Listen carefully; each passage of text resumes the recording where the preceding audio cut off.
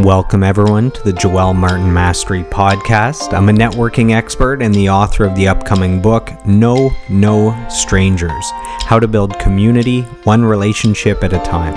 My why is the pursuit of mastery, and the goal of this podcast is to lock arms on a lifelong mission of daily personal growth to become the best version of ourselves.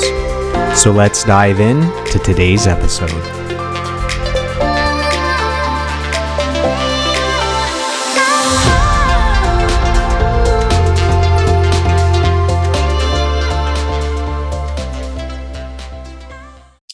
Welcome everyone to today's episode of the podcast. We are joined by two members of a band that have been nominated for a Juno Award. Their videos have close to 10 million views online, and they just released their newest album. So welcome to the call, Phoenix and Mercedes of the band Courage My Love. How are you guys doing today?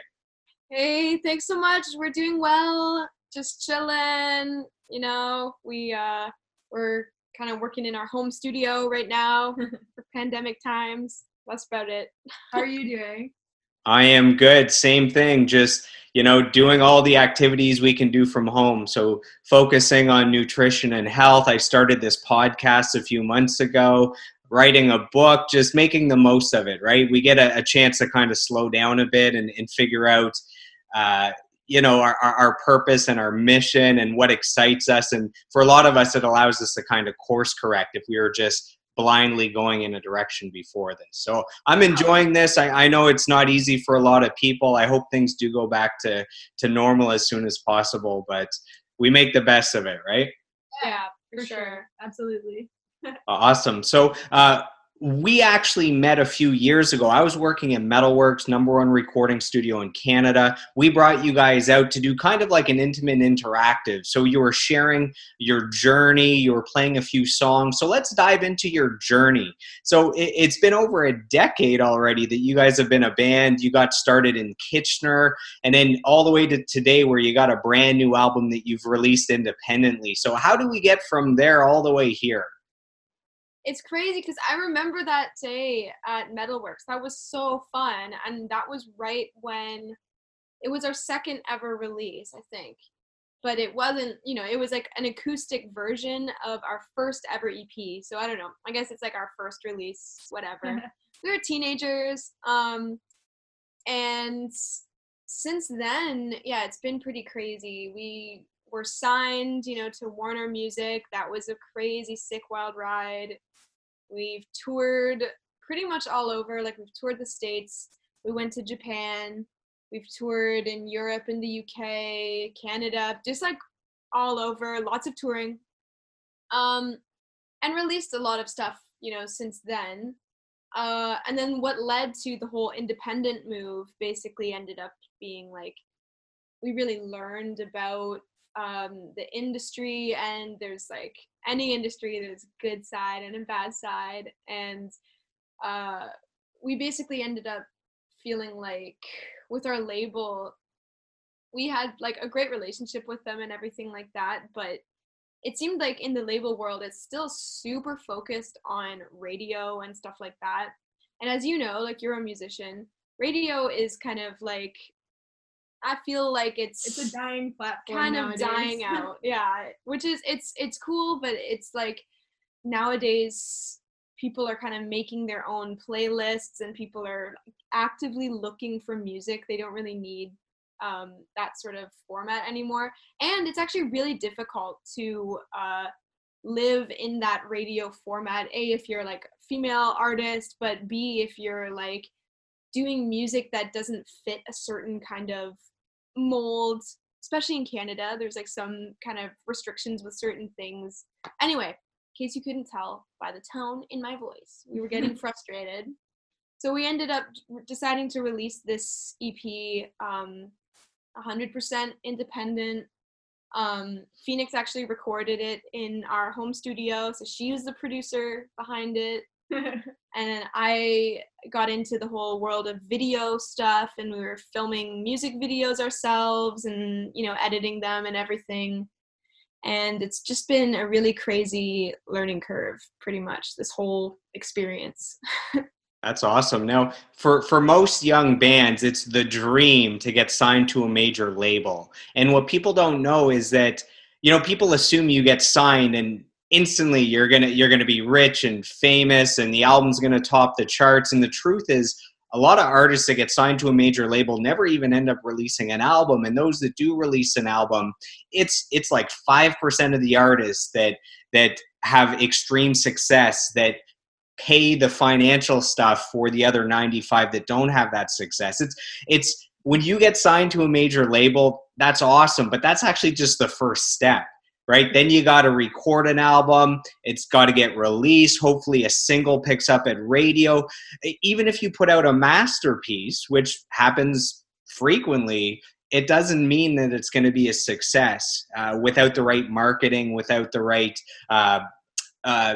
action plan. So it's very difficult. But what was the excitement when you originally got signed? And then we'll focus more on the independent scene. What's going on now?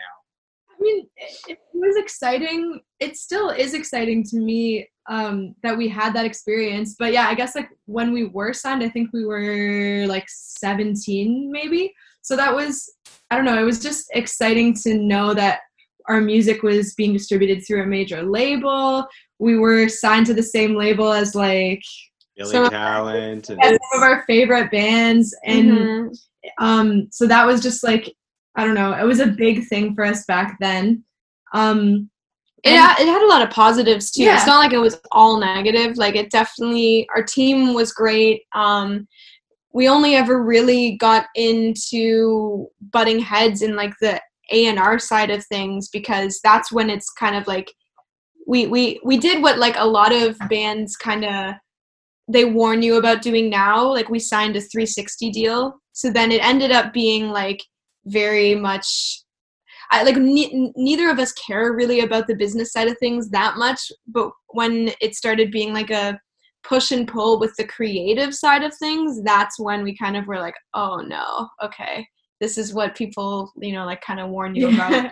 But at the same time, our team was just an amazing group of people, very supportive. Everyone was sort of wanting the same end result, but just not necessarily agreeing on how to get there, if that makes sense.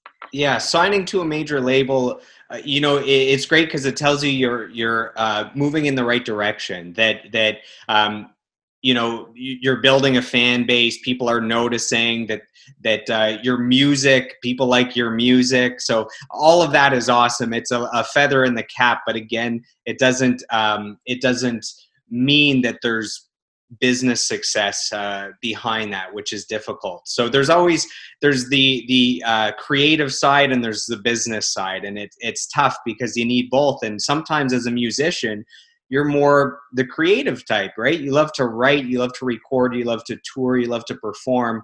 And then unfortunately, there's a whole business side that's a part of that. So for anyone that's on the call that isn't familiar with a 360 deal, back in the day, labels would make their money almost exclusively from album sales, right? Albums were selling 5 million, 10 million, 20 million copies, and you could make a ton of money. And artists would actually go out on tour just because there'd be more album sales. And since then, everything's reversed. There's not a lot of album sales, and people actually release albums just to raise awareness that someone's going on tour so that there's more people that go and they can charge more for their tickets. So a 360 deal is, instead of a label just getting money from the album sales, they actually get paid 360 from your ticket sales, your merchandise, your album sales and all that. So it was a weird period of time when they introduced 360 deals, because as artists, you were saying, whoa, you should only get a part of this. And as a label, they're saying, well, we invested all this money in you guys. We need to make it back. And albums aren't making enough to recoup and to be profitable. So you can understand it from both sides. But as an artist, it's kind of alarming, right? When that first happened. So now you guys are independent, which means you run the show, you make the decisions. And I've noticed you guys have done a great job building a fan base online. You've been able to use social media to really connect with people, to get your music out, to stay in touch, to build those communities. like I mentioned, 10 million views on YouTube. Looks like you have over 100,000 likes and followers on the different sites. How did you guys start creating that fan base and that momentum online? Did that come naturally, or did you have to kind of study that area? It's funny because when we started using social media, it was pretty much like Twitter had just kind of come up. Been around for like maybe a few years, but it wasn't anything what it is now. Yeah. You know? Was MySpace happening back then? It was. MySpace was everything. It was on its way out, but yeah, we definitely had a MySpace. It was already sort of starting to like go down, but we never really studied anything. At least we didn't. Maybe our managers did, but we mostly just kind of tried to like, I don't know, film like studio videos and film just kind of like content that we thought would be interesting and just put it out and like show, I guess, the like our personalities and like that side of us. And I think in the beginning that's probably what helped us gain those followers, because that's pretty much all that content is really good for, is kind of like showing your true self to people. It kind of sucks that now it is sort of like everybody is trying to play that game and everybody is just trying to, you know, capitalize off of the content that they make. So it's almost lost that personal feeling in a sense. Because in the beginning, we were just not thinking about any of that kind of stuff. It literally was just like, oh, how can we connect to people in like Brazil and like, you know, all over the world, you know, without touring there? How are we going to engage those fans and kind of get to know that side of our fan base? And social media, that's one thing that it's really awesome for, is that you get to reach people all over the world and you can engage with your fans that way. So yeah, we still try and keep our use of social media as pure as possible and just make it about the fan interactions and stuff like that. But it's, yeah, again, it's just been a crazy learning curve, like, because every year it's like new platforms rise up and you kind of have to figure out how your TikToks and your Snapchats. And we're not on the TikTok thing yet. we slacked on TikTok, and I honestly didn't think it was going to be as massive as it is now. And now I'm trying to figure out like, okay, how can I use TikTok without making like cringy challenge videos and stuff like that? Yeah. I have to figure out how it's going to work for me. I have a friend that's a professional dancer, and she's been doing courses online, how to use TikTok to build your brands. And I messaged her and I said, all I've seen from TikTok are like people dancing, like making dance videos. I said, I'm not a dancer. Is there any way for me to use it to reach an audience? And she's like, yeah, absolutely. And she was telling me, to hop on one of her trainings. So I don't know what the secrets are yet, but apparently, at least as a musician, there's a way you could build an audience there without having to dance like Britney Spears or something. Yeah, totally. Something crazy. I think like anything else, like it's sort of like you have to realize what your intent behind it is going to be. And at the end of the day, instead of you conforming to what the platform is, even, you know, with your art or whatever it is that you do, don't conform it to whatever that platform is. You just use that platform to showcase you. So to showcase your art and stuff like that. And I think that's an important lesson that, yeah, I guess I wish a lot of creators would kind of realize, is it's like, it's not about the platform. It's about you. Got to showcase you. Absolutely. And since you guys have done the new album independently, have you found that you have your own strengths, each of you, and you know, maybe one of you is doing more of the production, one of you is doing more of the writing, maybe you're both doing the promotion. Have you kind of found your own roles of your strengths and your weaknesses? Oh, very much so. Like I've always been not the one to make like business decisions, and like the more like, I'm just not a super rational person. I get emotional like really fast. So I'm lucky because where I'm weak, Sadie's is strong and she's able to keep like a level head. So when it comes to like, and vice versa. Yeah. But like I know for me, even when we were dealing with like getting out of our record contract and stuff, I kind of I let her kind of like take the lead and figure out all that stuff, just because I got way too like heated about that stuff.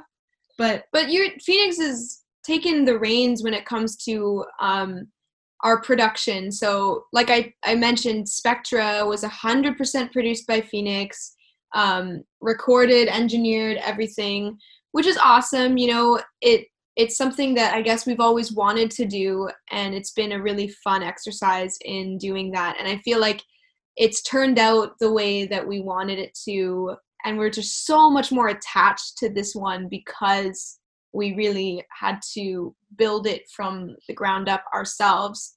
And it's been a good lesson for us because we realize how much work goes into these things behind the scenes. And, you know, it is like a big, like a lot of effort just goes into everything we do now. And so I think we have a new appreciation for the process because of that. It's cool because Sades, like I took care of I guess like the production on the album, but Mercedes did all the visuals for the album. So all the videos, some of the art concepts, like all of that stuff, that was more like what she worked on.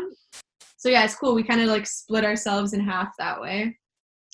So the album is called Spectra. It's 7 songs. It clocks in at about 22 minutes. So anyone that's listening to this episode, I would suggest going to, maybe Spotify and having a listen. I've listened to it probably 5 times in the last 2 weeks to really soak it in, and I love it. And the fact that you recorded it in your own studio, you did it yourselves.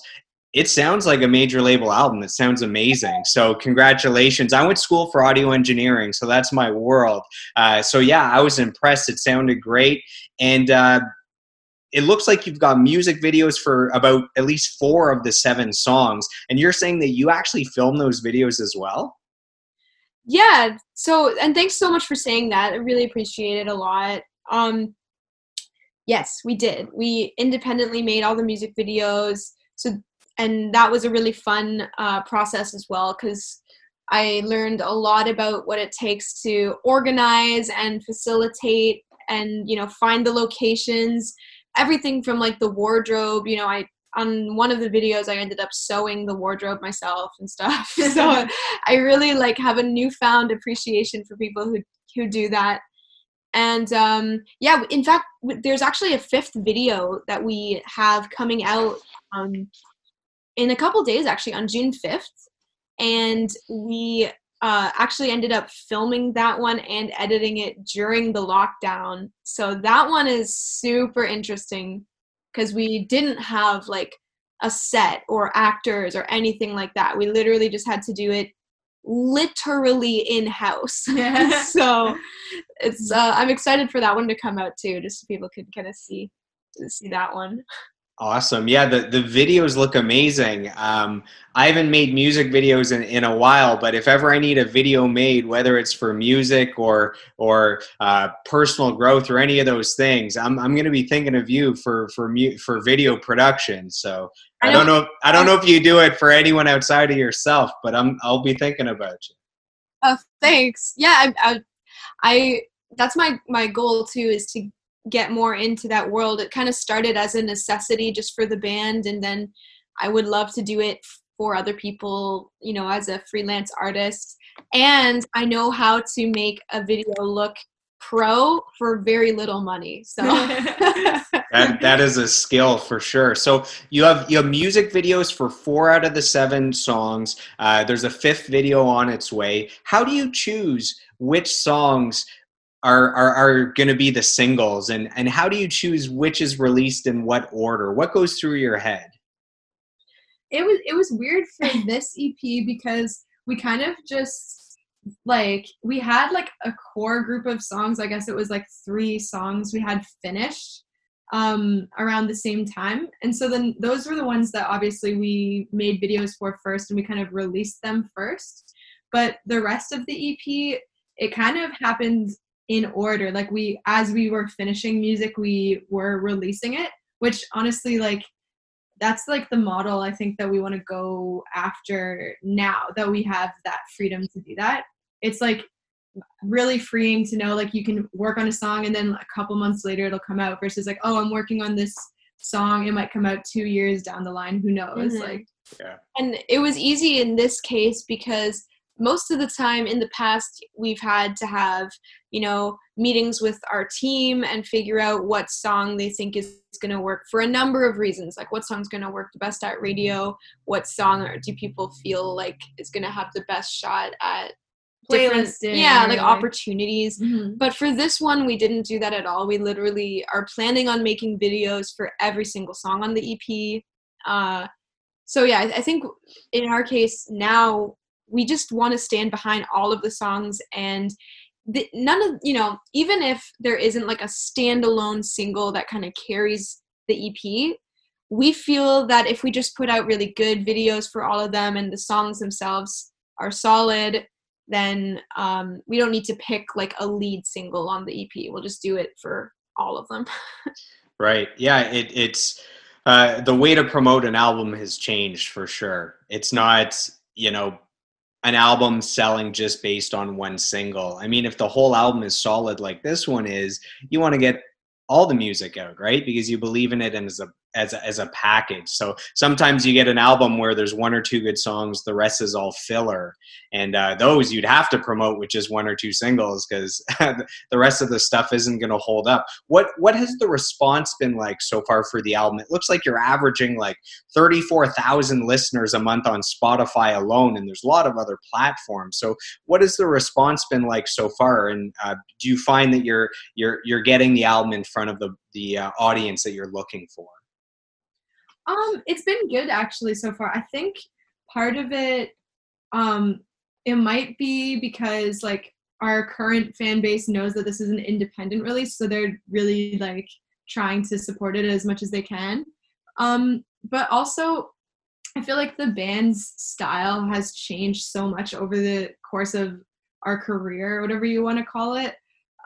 So I think, like, I don't know, I think this EP was just one that kind of came not completely back to the beginning, but it kind of incorporated more of those elements that people originally listened to us for in the beginning. So I don't know, I think that might be part of it. So far it's been a pretty good response. And it's been fun doing it ourselves, like I keep saying, because I just feel so much more connected to the process, almost like I did when I was 17 at the very beginning, Like, for example, we had all these merch bundles, and we, designed the merch ourselves. We were shipping it out ourselves. We did some bundles with signed EPs, and for each EP, we also had a little postcard with a personalized note to each fan. So it was fun doing that ourselves and kind of going down the list of people, seeing some familiar names and some that we didn't know, and seeing what parts of the world they were going out to. And it just makes it a lot more real, and you're just like so much more connected to it, So that's it's your baby, this project. Yeah, totally. I love it. What's it like being in a band together as sisters? And do you have any advice for people that are looking to maybe start a band with a sibling, or even a business, because it changes dynamics? Oh, I mean, you guys seem to get along, or at least for right now anyways. No, we do get along. I mean, that's like, I guess being in a band together, it's a blessing. I feel like it's a blessing, especially when we were like touring heavily, because I know if one of us was out on the road without the other one, we'd get super homesick, and like, I don't know. We've never spent more than, like 2 weeks apart. Yeah. We're just Phoenix and I are connected in so many ways, and I honestly feel like she's just like, I wouldn't want to do this with anyone else. And so long as we have each other, we will just keep going and keep creating and doing things for the rest of our lives. Like, our goal is to make a studio and record other artists down the line, and just kind of, really build something together even outside of the band. So I would say my advice would be, it doesn't have to be a sibling, but find someone that you really enjoy creating with, and that you think understands you on that creative level, that you're on the same page with, and they can just really complete your creative sentences in a way, because that'll make your life a lot easier. You don't want to be butting heads or like kind of confused about where you want to go with things. So find that person. When you found them, just be really honest with each other so that you can just be on the level and respect each other's opinions, everything like that, and just see what happens, man. Like, it's been awesome for us getting to have this experience together, for sure. Even though that was music advice or business partnership advice, that sounded like good dating advice, finding your partner. So so everyone listening can use that as dating advice as well. So there's also another band member. So you have a bass player. His name's Brendan. How does he come into the picture? This is years ago, right? He's been in the band for a long time now. Oh yeah, he's honestly like our brother from another mother. It's awesome. He like we had a bass player prior to him. Well, because he, like, our old bass player David was playing with us at Metalworks when we would have met you, right? Yeah. Mm-hmm. So Brandon is come since then. And yeah, I guess like when we were like in the process of looking for a new bass player, we knew Lockwood because he was just playing in like metal bands and stuff in Kitchener, and we always thought he had like a really good stage presence. He was a chill guy. And then, yeah, when we started, we kind of asked him if he wanted to jam. And, like, he just showed up at the jam space, like, nice and early and was, like, with coffees for everyone. And he was like, hey, guys, so what's going on here? Like, what are we talking about? And he's just, like, since then, he's always just been that guy that's, like, down for whatever. Just motivated. He's, like, a good team player. And he, in a lot of ways, when Sades and I get really frustrated, he's the one that kind of lifts us up and helps us get to the next step without getting too frustrated. So yeah, he's like, in like Spinal Tap terminology, he's the lukewarm water between the fire and the ice. That's amazing. And if you are more of the emotional one, does that mean that someone else is more of the logical side? Mm-hmm. I mean, we're all pretty emotional, which is funny. All pretty emo, I guess, huh? Yeah. We all get emo. I think, like, of the three of us, probably Sades and Lockwood are the most logical, like, when it comes to, like, bad situations happening. And then I'm probably the most, I freak out the most. I think it's, like, we all have strengths that complement each other, you know? So it makes up a good team that way, you know? So we're happy to have him. When we go out on tour, the three of us take care of each other and we enjoy working together. So it goes back to what I was saying before. Just find that team, make it work with the right people, you'll be fine. So talking about teams, how important is it to find mentors, to surround yourself with the right people that have the same vision as you, having the same goals as you? In the case of mentors, you know, someone that's already had the success that you're looking for, they can show you what pitfalls to avoid. They can show you, how to collapse time frames. I know as a young kid wanting to be a successful musician living in a small town, you know, I can wake up and tell myself day after day, you know, someday it's going to happen. I just got to keep working towards it. But if I've never met anyone that's actually had that success, there's a part of you that doesn't know if it's even possible from a small town to have success. But then if you go and you meet someone that's been nominated for a Juno or signed to a major label or has been touring, you go, wait, that's a human being. That's a real person. They've already done what I'm looking to do. It is possible. And if I get to know them and I ask them questions, maybe they can guide me to achieve what they've achieved. So have you had any mentors in your history that have really helped you along the way, or even surrounding yourself with the right team of, you know, managers or booking agents or promoters or any of those? Oh man, absolutely. It's funny, as you were talking about all that, in my mind immediately, like, we have two managers, and they both before they managed us, they were musicians themselves. One was Nicole Hughes from Scratching Post, and then the other is Chris Perry, and he was in a band called An April March. And they've both, I guess, seen that side of the industry. They've been, like, Nicole, her situation in the band was really similar to ours, where she got signed and then the label kind of, like, collapsed, and then she had to kind of rebuild her brand and, like, her band kind of again.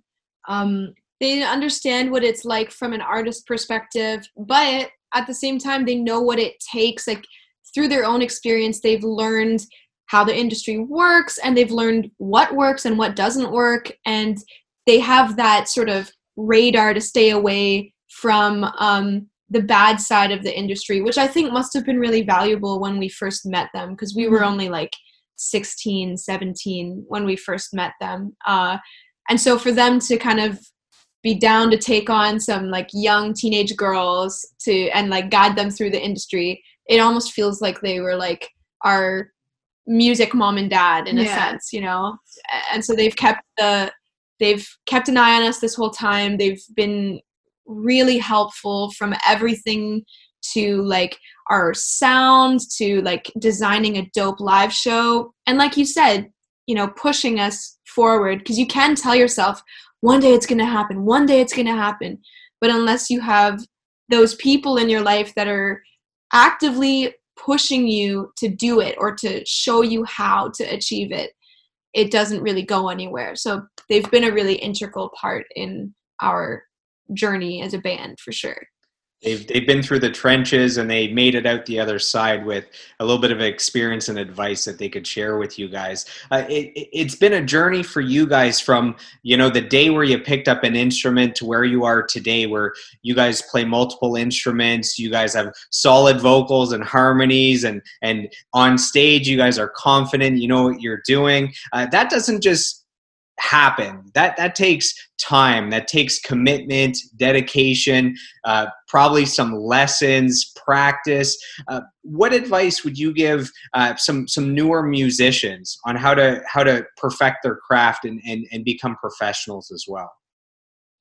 So we were really lucky because our parents also are a huge part of how we've decided, or how we've gotten into this life. You know, like, neither of them were musicians, but from a really young age, they got us into music lessons early.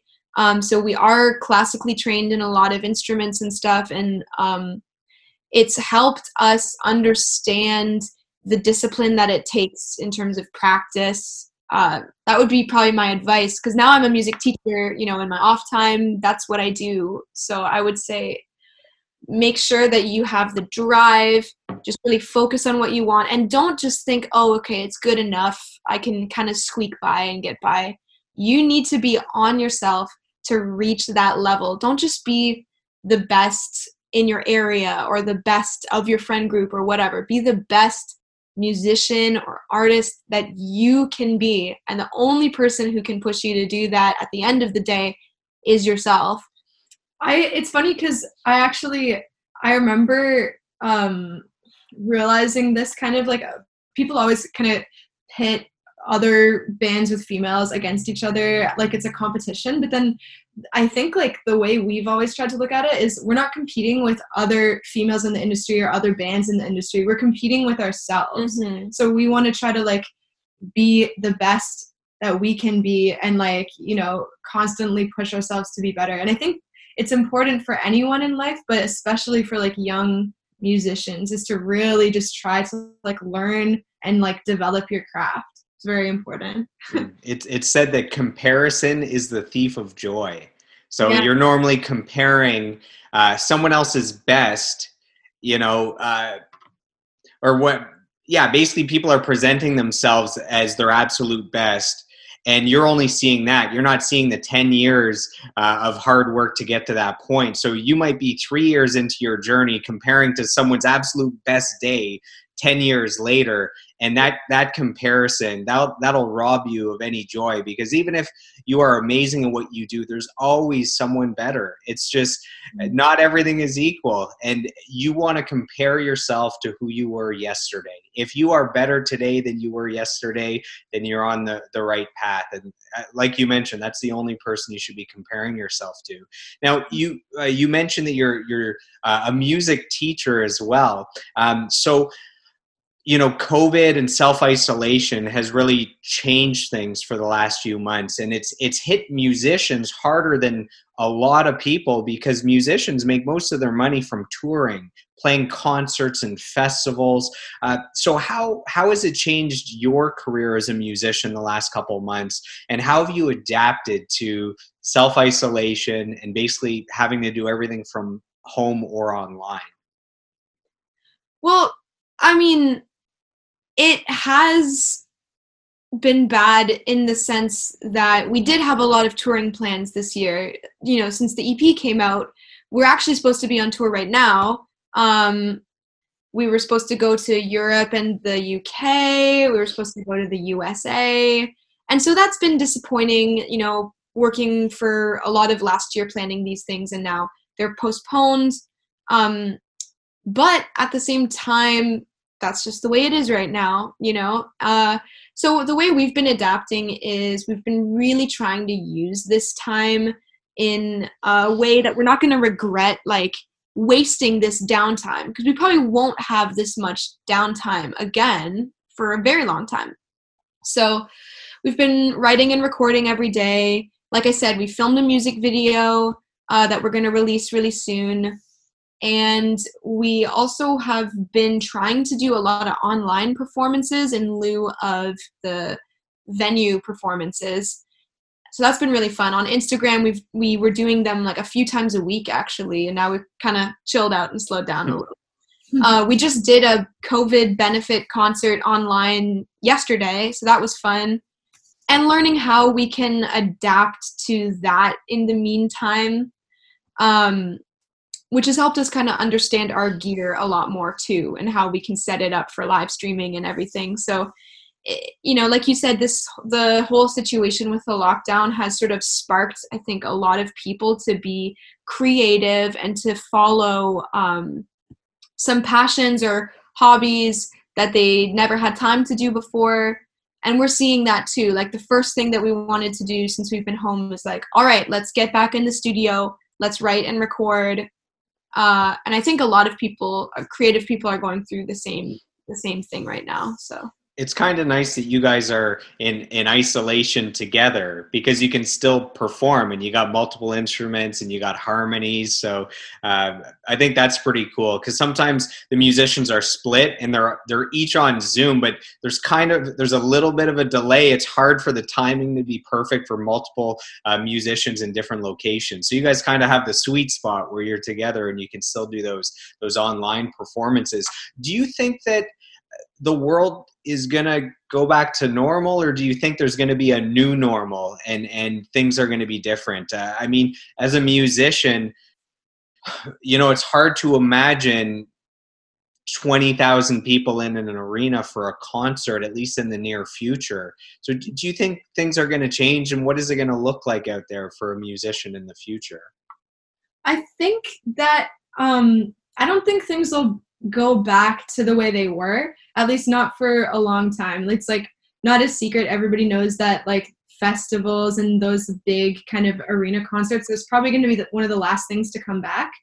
But just with everything that's going on in the world, I don't think things should go back to normal, because what we had before wasn't normal. And I think that there's definitely room for improvement in a lot of things in society. We're seeing right now with what's happening in the States and I guess like across the world, with the Black Lives Matter movement, we're seeing that change is necessary. It's been necessary. So while like there's a lot of things about life that was pre-pandemic that I want to go back to, there's a lot of things that I think we shouldn't go back to. And I think we need to like find a better way of doing things within society and the community.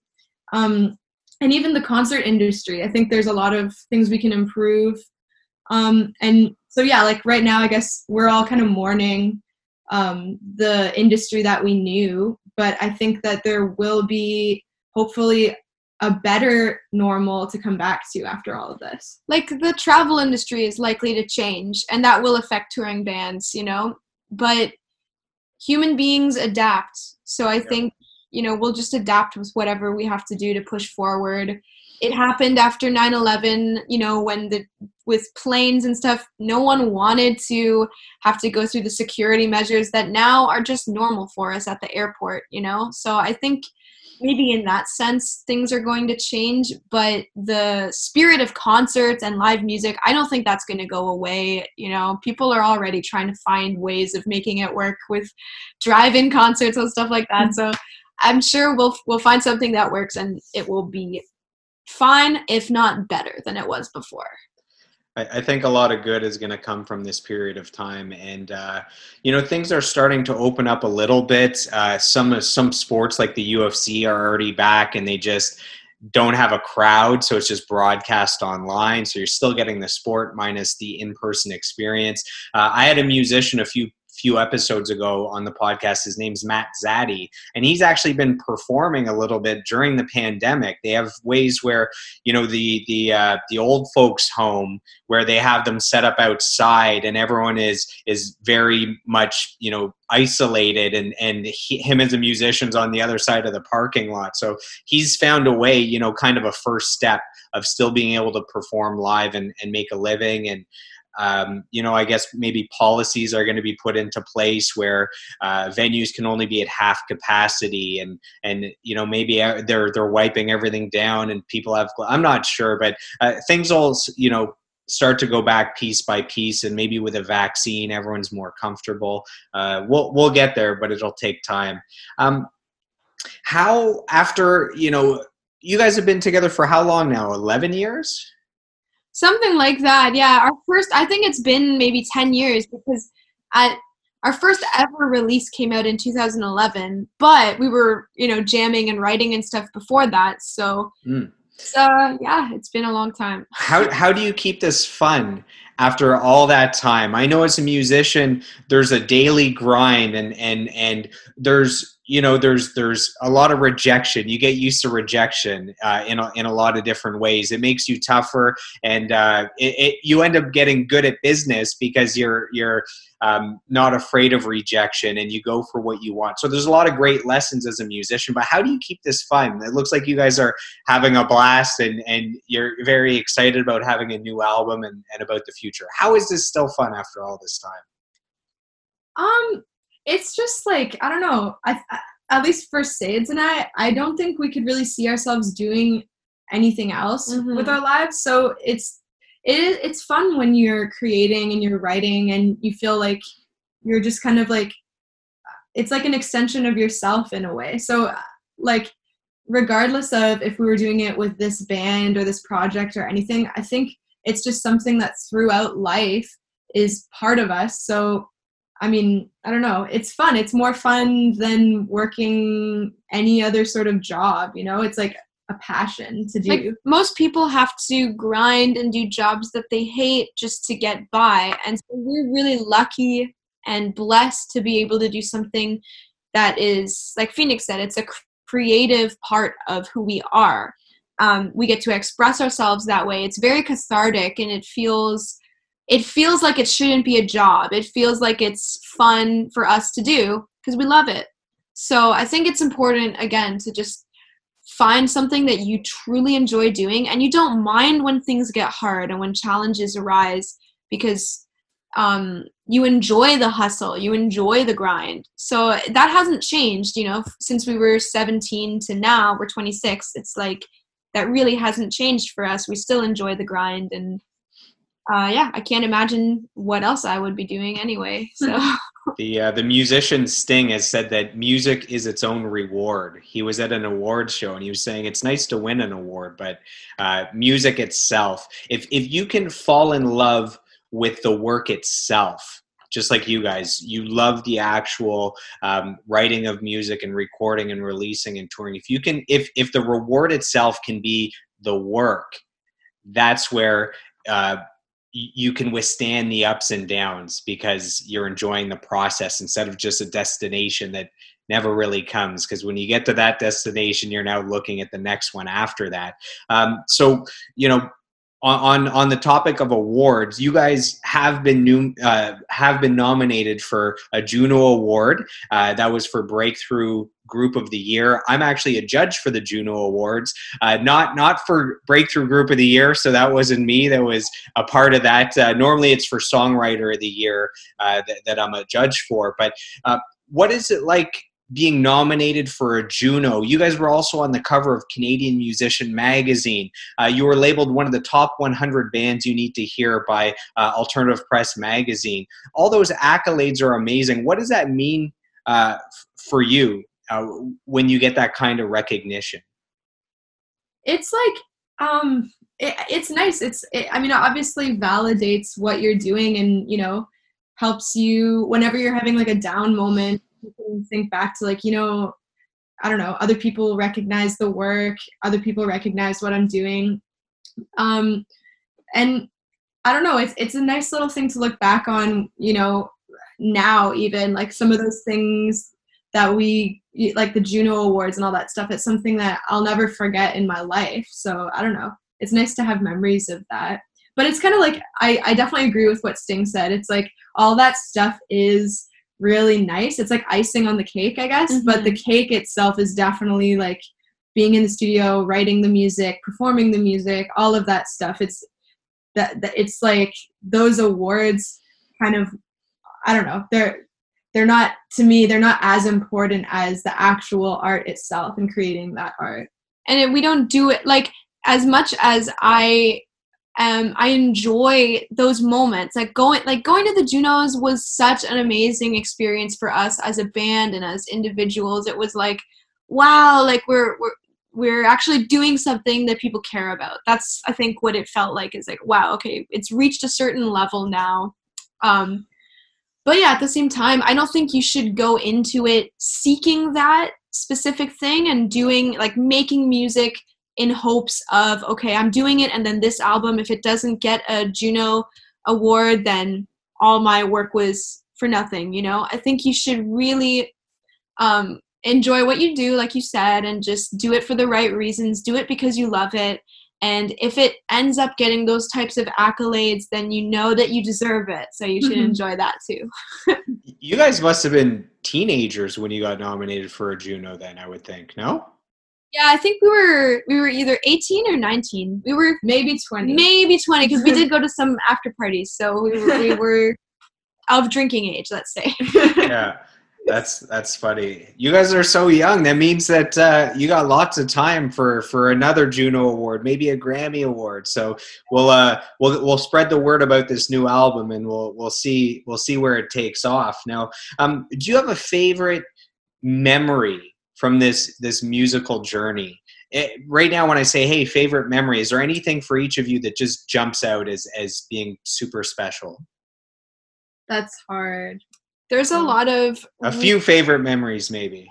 Yeah, because it's tough. Like, there's not one necessarily that is the best I've ever had, but I know for me personally, just being kind of selfish, I've loved Fender guitars my whole life.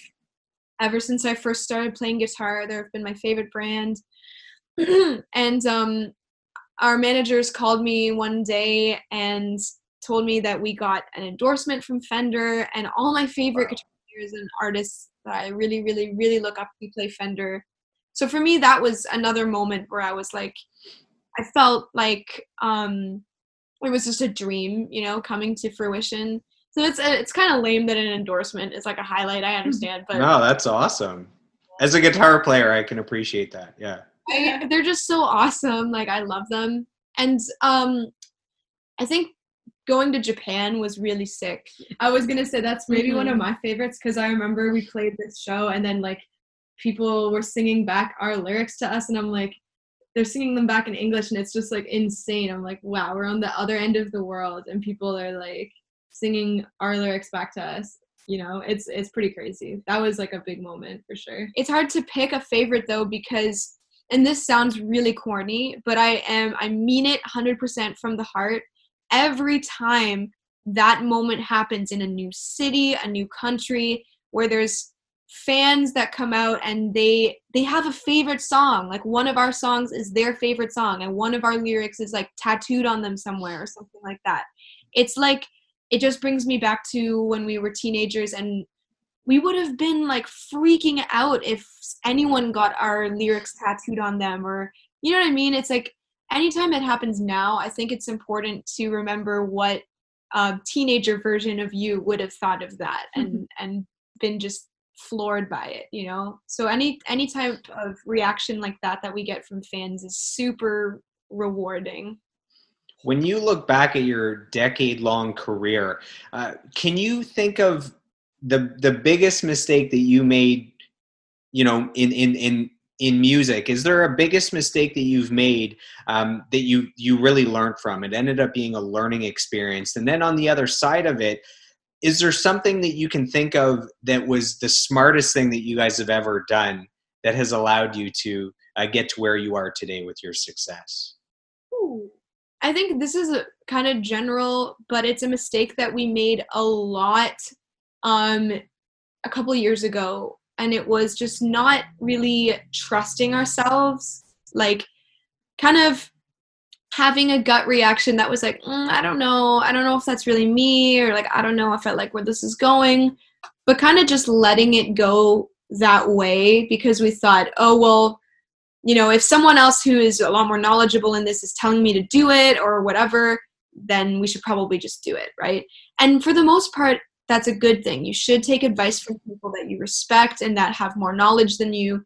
But I think when it comes to your creative vision, or when it comes to people trying to tell you who you are as an artist, no one can really tell you that. You have to tell them who you are. And so I think we reached a point in our career where we had a lot of different people who saw us in a lot of different ways, and they tried to tell us, you know, who we should try and be as artists. And it didn't really help, even if they meant it in a helpful way. And I'm not blaming them for that. I'm going to blame myself for that because I got confused and kind of forgot who I wanted to be as an artist. So I honestly think that was probably my biggest mistake, was not listening to myself and following this course that I wanted to be on. And the good that came out of that was, now that we're doing things more independently and really, we have to listen to ourselves and we have to advocate for ourselves and show people this is who we are, you know, and yes, take advice, but take everything with a grain of salt and only go for things if it feels right with your, you know, vision of who you want to be as an artist. Learning to trust your instincts.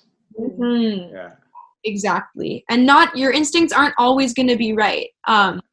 But if you make the mistake, you won't be mad at anyone else. Yeah. That's a good point. Yeah. Awesome. So that's the biggest mistake and what you learned from it. And can you think of the smartest thing you've done? Maybe it's trusting that instinct and now doing things on your own, but go ahead if you have another answer. I think, yeah, like maybe the smartest thing we ever did, it's really hard to say, but I think for me, it's not like it's a smart thing to do necessarily, but I just think it's like important to an artist's career is to really build a strong fan connection, care about the people that are freaking coming to your show, spending money at your show. Like, even if it's like you come to a city and there's only like 20 people that show up at the show, it's like those 20 people are the only people that care about you in that city. You need to put on the best possible show you can for them, you know? So like that kind of mentality, I think it's important, and I think it maybe has gotten us to where we are, because I feel like if you're genuine and you talk to people genuinely, then the people that care about your music will grow, and they'll genuinely care about you as an artist, not, oh, is this band the hot band of like the month or the year? If you want to be a career artist, it's not about just rising to the top. You really have to make those personal connections with people. I mean, like, look at us right now. We met you years ago, and now we're talking today. And it's like, it's because we both appreciate the other person and what they do and who they are. And I think it's important to go through your life like that. Really be thankful to the people that have helped you on the way up, because you'll probably see them again on the way back down. So just be like Phoenix said, really put the work into your personal relationships. That's probably the smartest and most rewarding thing you can do as an artist. That's some great advice. Now, there are a lot of musicians, there are a lot of talented musicians, but not everyone has achieved the success that you've achieved. Normally at this point in the podcast, I'll ask a guest what traits do they have in themselves that have gotten them to where they are? Now there's two of you, so maybe you could say, you know, the traits that the other person has that has allowed you to get where you are. I like that. That's cool. You could say nice things about your sister. Now's the time. Now it's all good. Yeah. Fine. Yeah. Is a very meticulous person. So things get hard, you know, especially I'll use her producing as an example. She had to teach herself, and that comes with its own set of challenges, but she never just took like good enough and she never put something out that she thought was mediocre or that was just okay, like just good enough to get by. She works really hard to try and create what she hears in her head and not settle for, oh, it's close enough type thing. And I think especially when you're doing things yourself and you are representing yourself to the world, that's a really important quality, because you're basically the quality control on everything that you do. So I think that's gotten Phoenix to where she is and gotten our band to where we are, especially right now, because our music is out there and it's speaking for itself. And like, you know, when people find out that it was self-produced and recorded and everything, they're impressed. So I think, that quality in you has... Oh, that was sweet. Well, okay, so for Sadie's, if I may be so bold, she like, one thing I really appreciate about Sadie's is that she's always down to try new ideas. She always wants to expand on something, even if at first none of us really know how to do it, you know, and I'm guilty of kind of being like, oh, well, I don't know how to do that, let's not do it. But Sadie's will kind of be the one that will take the time to set it up, to learn, to figure out how to do something. She does it with our videos all the time. Like a big part of it is figuring out how to execute something so that we can do some crazy effects or do some crazy, thing in the video. And she does that in music too. There's lots of times when I feel like she pushes our music to be the best that it can be, because she's willing to experiment and try new things and, you know, like just push herself as an artist and push us as a band. And also, just when it comes to like the business side of things, she is really level-headed, and she will, you know, not take, she won't just settle on certain things. Like she'll really try to understand things and make sure that we all understand. So I don't know, it's definitely a clutch person to have in the band. Well, thank you. Oh, that was sweet. I feel like we just had a moment there. So we are shockingly coming up to the halfway mark of the year already. Do you guys have a vision for the rest of 2020? Have you maybe set some goals that you're working towards? It's hard to say, because like most people don't really know what's going to happen this year, like when things can be done. But yeah, we have goals. We're trying to figure out like the touring situation and when we can do live shows. We've got our UK tour rescheduled for November, and we're really hoping that that's a safe timeline for things to go ahead. But like Phoenix says, we're kind of like just seeing what happens at this point. But the dates are rescheduled for November. The tickets are out there. We're rescheduling our USA tours for around the same time, November, December. And then we are, like I keep saying, we're recording and we're writing. So we're moving on to like the next release after this, and hoping that we can really make 2021 a super heavy touring year and with a lot of videos and releases and cool stuff like that. So like always, we're just going to push forward and keep putting stuff out. So with a decade of experience now in the music industry, what advice would you give your younger selves? So now that you've had 10 years of experience, of training, lessons, relationships,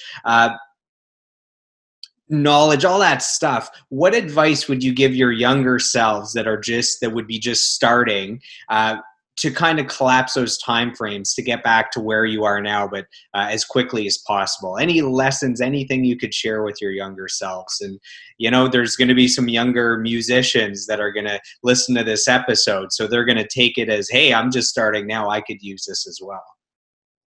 For me personally, the best advice I wish that young Mercedes had really let sink in is, just because you are talented and just because are, you know, a good writer, a good player, all of that stuff, it doesn't mean you deserve anything out there. You have to go and get it. It's not just going to happen to you.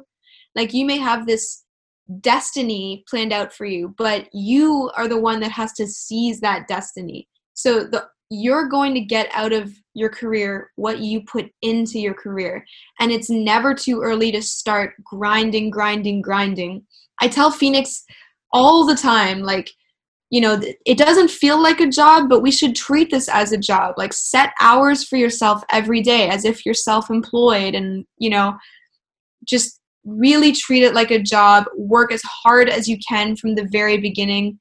Because the truth is, even with all these dope opportunities coming your way, like if you get signed, if you have managers, booking agents, all this stuff, it doesn't matter, because at the end of the day, you are the one that is going to propel your career. Mm-hmm. So just work hard. Don't expect things to just happen to you because you deserve it. Like, you need to go out and get it.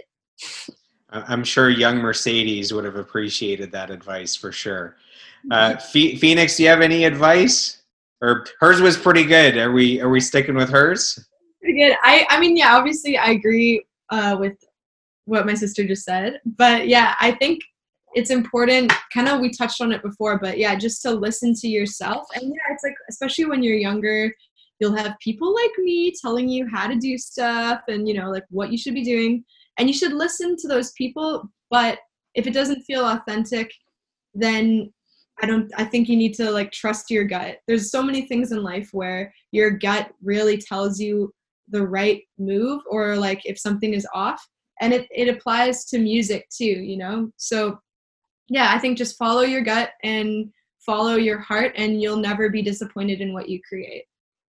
That's all amazing advice. So as we wrap up the call, where can our listeners find you online? Whether they want to listen to your music, whether they want to receive information from you, whether they want to somehow get in touch through, I don't know, Instagram or Facebook. How does everyone find you and listen to your music? So we're pretty much everywhere on all the platforms. You can except TikTok. No TikTok.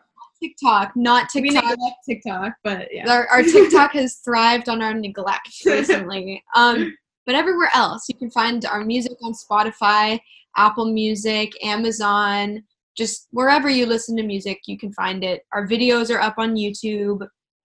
We have Facebook, we have Instagram, we've got Twitter. I check my Instagram pretty regularly.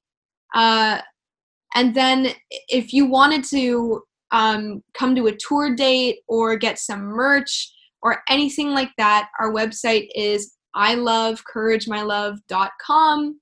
So everything you need to know is right there. If you don't want to go to a million different places, just go to our website. You'll get it sorted.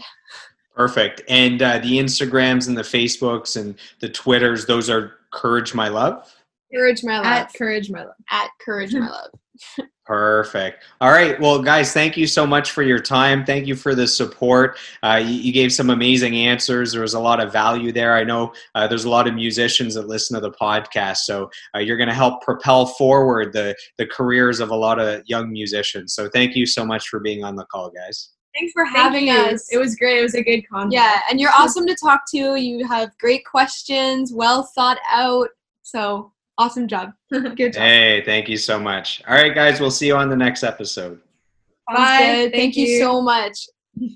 I hope you've enjoyed today's episode, and I'd love to hear from you guys. My goal is to grow this podcast organically, where you're giving me feedback on topics you'd like me to cover and guests you'd like me to interview.